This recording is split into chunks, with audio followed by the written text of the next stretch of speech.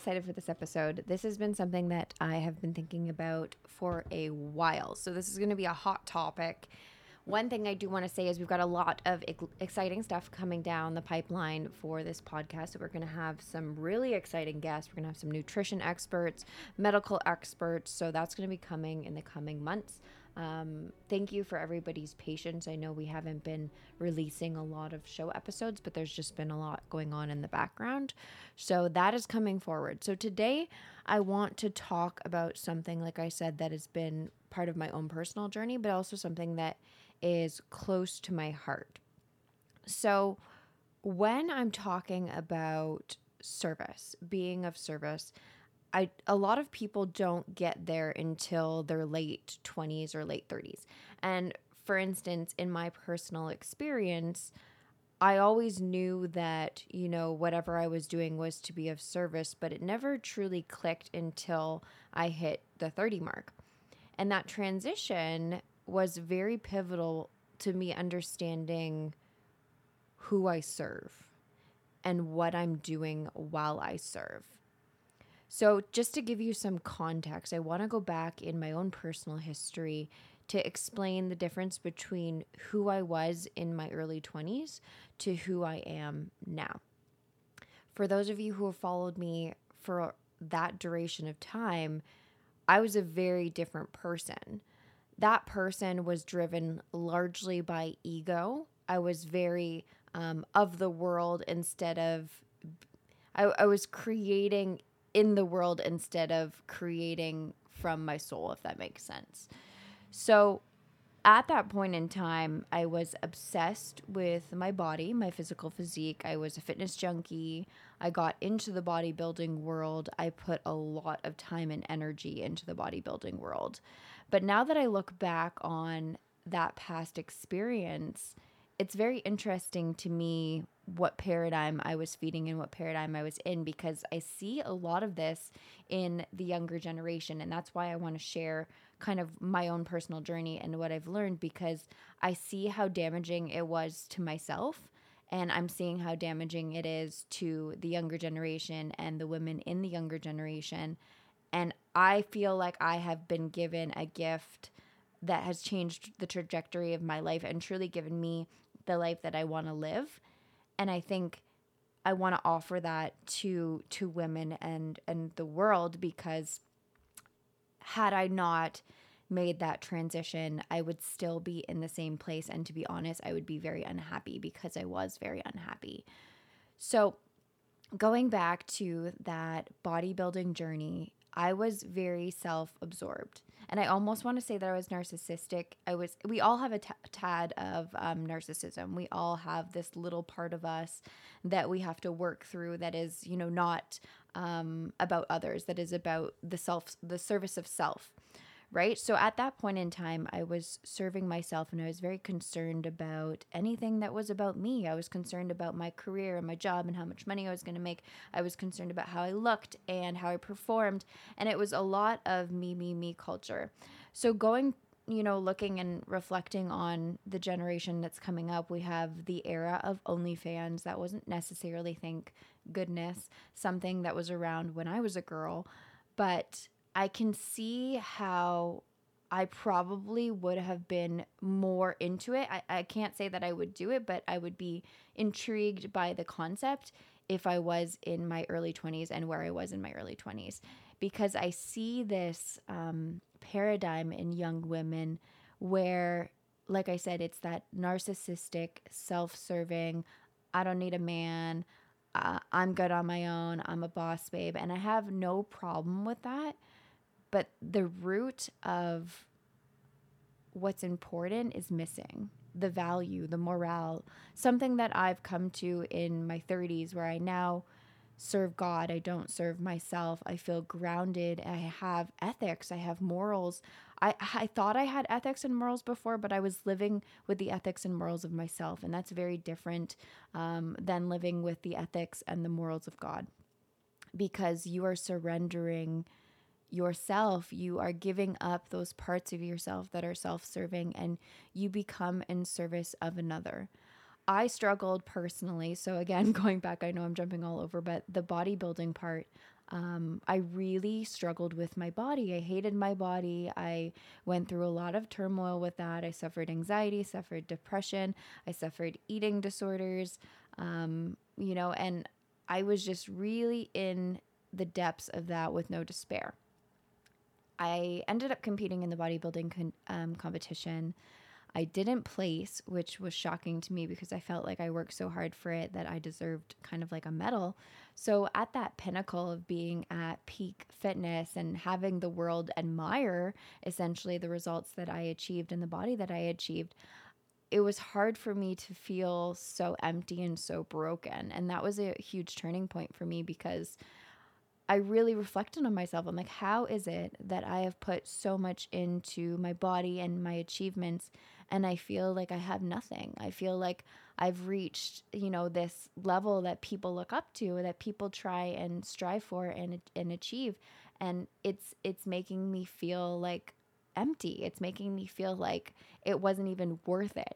All of those years of training, I spent 3 to 5 years training to get this physique, and at the end of it I felt like it was nothing. I felt like it didn't give me what I thought it was going to give me.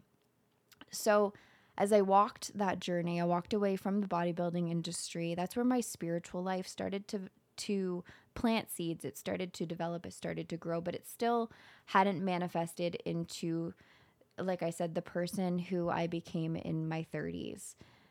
As I walked that spiritual journey, I started to realize the consumption of myself. I was very obsessed, like I said, with the world and all of the worldly things. But one of the things that I think was the most impactful was the presence of a strong man in my life. And I absolutely love and adore my husband. I think he is the best thing that has ever happened to me. It chokes me up because I love him so much. And I didn't expect to get teary-eyed about this, but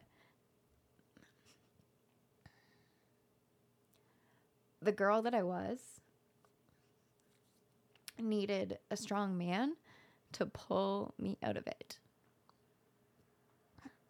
And I think women don't realize how important a figure like that can be in their lives to pull them in the right direction and pull them closer to God. So I'm trying to pull myself together right now, metaphorically.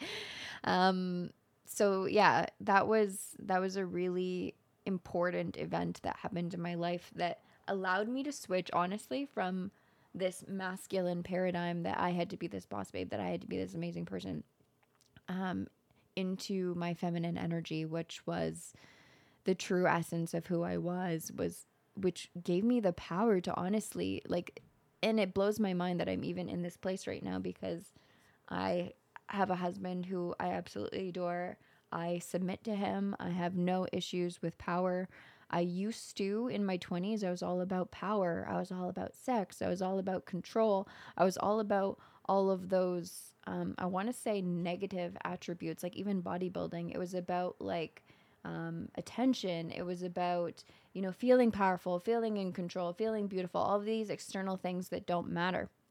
And as I transitioned and I started to build this beautiful relationship that God has given me and taking God's lead, I was fighting along the way as well because my old self kept coming in, and I kept praying to God. I was like, God, if this is for me, just help me through this. Like, if this is what you want for me, please help me understand how to be in this and how to live in this, because I want marriage. I want a family that is, what my heart truly wants, but I didn't know how to get there. So God really did lead me, and I had to unlearn a lot of the aspects of myself that I had created, a lot of the paradigms and ideas that I had allowed to take over my mind, and go back to what God says about a wife and what God says about Ruth and what Ruth is and what Ruth represents, and how the happy marriage in God's word is the submission of the wife, the unconditional loving, the lack of negging, someone who honors the Lord and goes to the Lord and reads the word and teaches from a very moral and ethical perspective. And honestly, as I've made that transition from this very self-consuming person to somebody who serves God and really integrates God into everything that I do. I constantly pray for literally everything, that I am guided by God, and if it is not from God, I don't want it in my life. I've transitioned from this person who was super angry, just super angry with the world, and held all of these harsh emotions about people and about herself and about life in general, to this person who has surrendered to love and is able to give people love from a full cup and a full heart, and live in the love of God and the love of, all creation. And this is true happiness. I was never happy until this point. And I realized all of the pieces that had to kind of come together and had to form in order for me to understand what happiness is. So one of that huge lessons for me was realizing what you're chasing and whether it's worth the chase. And ask yourself, what do I serve? Who do I serve? Am I living for myself? And if the answer is yes, are you happy? Are you genuinely happy? Do you have peace in your life? And a lot of us will lie to ourselves, right? We'll convince ourselves that we are happy and that we do have peace, but you just have to look at what you're experiencing. Is there anxiety? Is there depression? Are you struggling with health issues? Are you having fights in your relationships? Are you not able to handle a relationship? Are you unstable?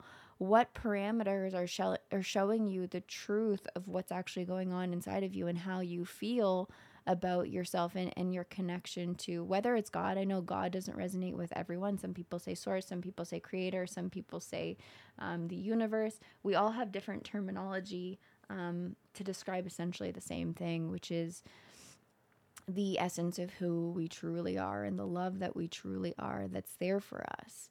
So ask yourself, reflect, like, what do I want in my life? And if that answer is, I want to be happy, I want peace, then you have to really reflect on the parts of yourself that are mirroring back something that is not that, right? And then go and find the answer, whether it's a teacher who can take you in the direction that you want to go. And that was one of the huge lessons that I learned as well, was when we look for teachers, be careful, because teachers can be misleading too, right? And that's where the discernment aspect comes in. One of the best teachers that you will have is somebody who has the blueprint from A to B of what you're trying to do, right? So if you are looking for a healthy relationship, if you are looking for someone that you want to spend the rest of your life with and you want to have a family with, then make sure that your teacher has that. Make sure that your teacher has completed that. Somebody who is married and is in a happy relationship and has children, because if you go and take advice from somebody who has never actually accomplished the stability of a relationship and the love of a relationship and created a family that is stable, then their advice is only so good as their results. And I know that can be harsh, but that's the reality. And I see this a lot in the world where, I even went through this, where you take advice from people who haven't actually produced the results, and then you end up with the same results that they have, wondering why you didn't get the results that you wanted. So I always think about, even like when I was on my fitness journey, I always hired coaches that were bodybuilders and good ones, like people who were at the top of their game, because if I am going to get a result that is the top of my game, I expect the person giving me the knowledge to be at the top of their game. So anyways, I know this is a shorter episode today, but I just wanted to share that wisdom and that beauty that I've learned and how I've kind of transitioned into this new person who, I don't even recognize, but I think is the most beautiful version of myself. And I know that I'm always growing, and I know that I'm always becoming something, more evolved version. There's always more for me to learn. There's always more for me to surrender. There's always more for me to repent.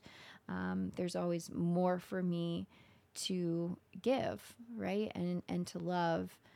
But just for the women out there who are feeling like they're stuck in that old outdated paradigm and are yearning for more, because I do think at the depths of like who we are and what we want is connection and family. I think that's pretty much wired in our DNA. And there's some women who don't want that, but I would challenge even that, whether that's true or not. But allow yourself to be honest with yourself as to what you're feeding, who you're feeding, and reflecting on whether you're happy or not. Because I know I wasn't truly happy, and I found happiness in surrendering and in God, honestly. And I wouldn't go back ever. I wouldn't change a thing. I just feel so grateful and honored to be here. So that's my 2 cents. That's my story. I wanted to share that with you. And like I said, there's going to be a lot of good information coming up on the podcast, a lot of great speakers, a lot of knowledge. So stay tuned for that. And I hope you guys enjoyed today's episode. And that wraps up another episode of the Parasite Doc podcast. Thank you so much for being here. The show wouldn't be possible, obviously, without you guys. We love to hear your feedback. What did you think of the show? What did you think of the topics that we touched on? And we're always open to feedback on things that we could improve on, or topics or people that you'd like us to interview. Thanks again. We'll see you on the next time on the Parasite Doc podcast.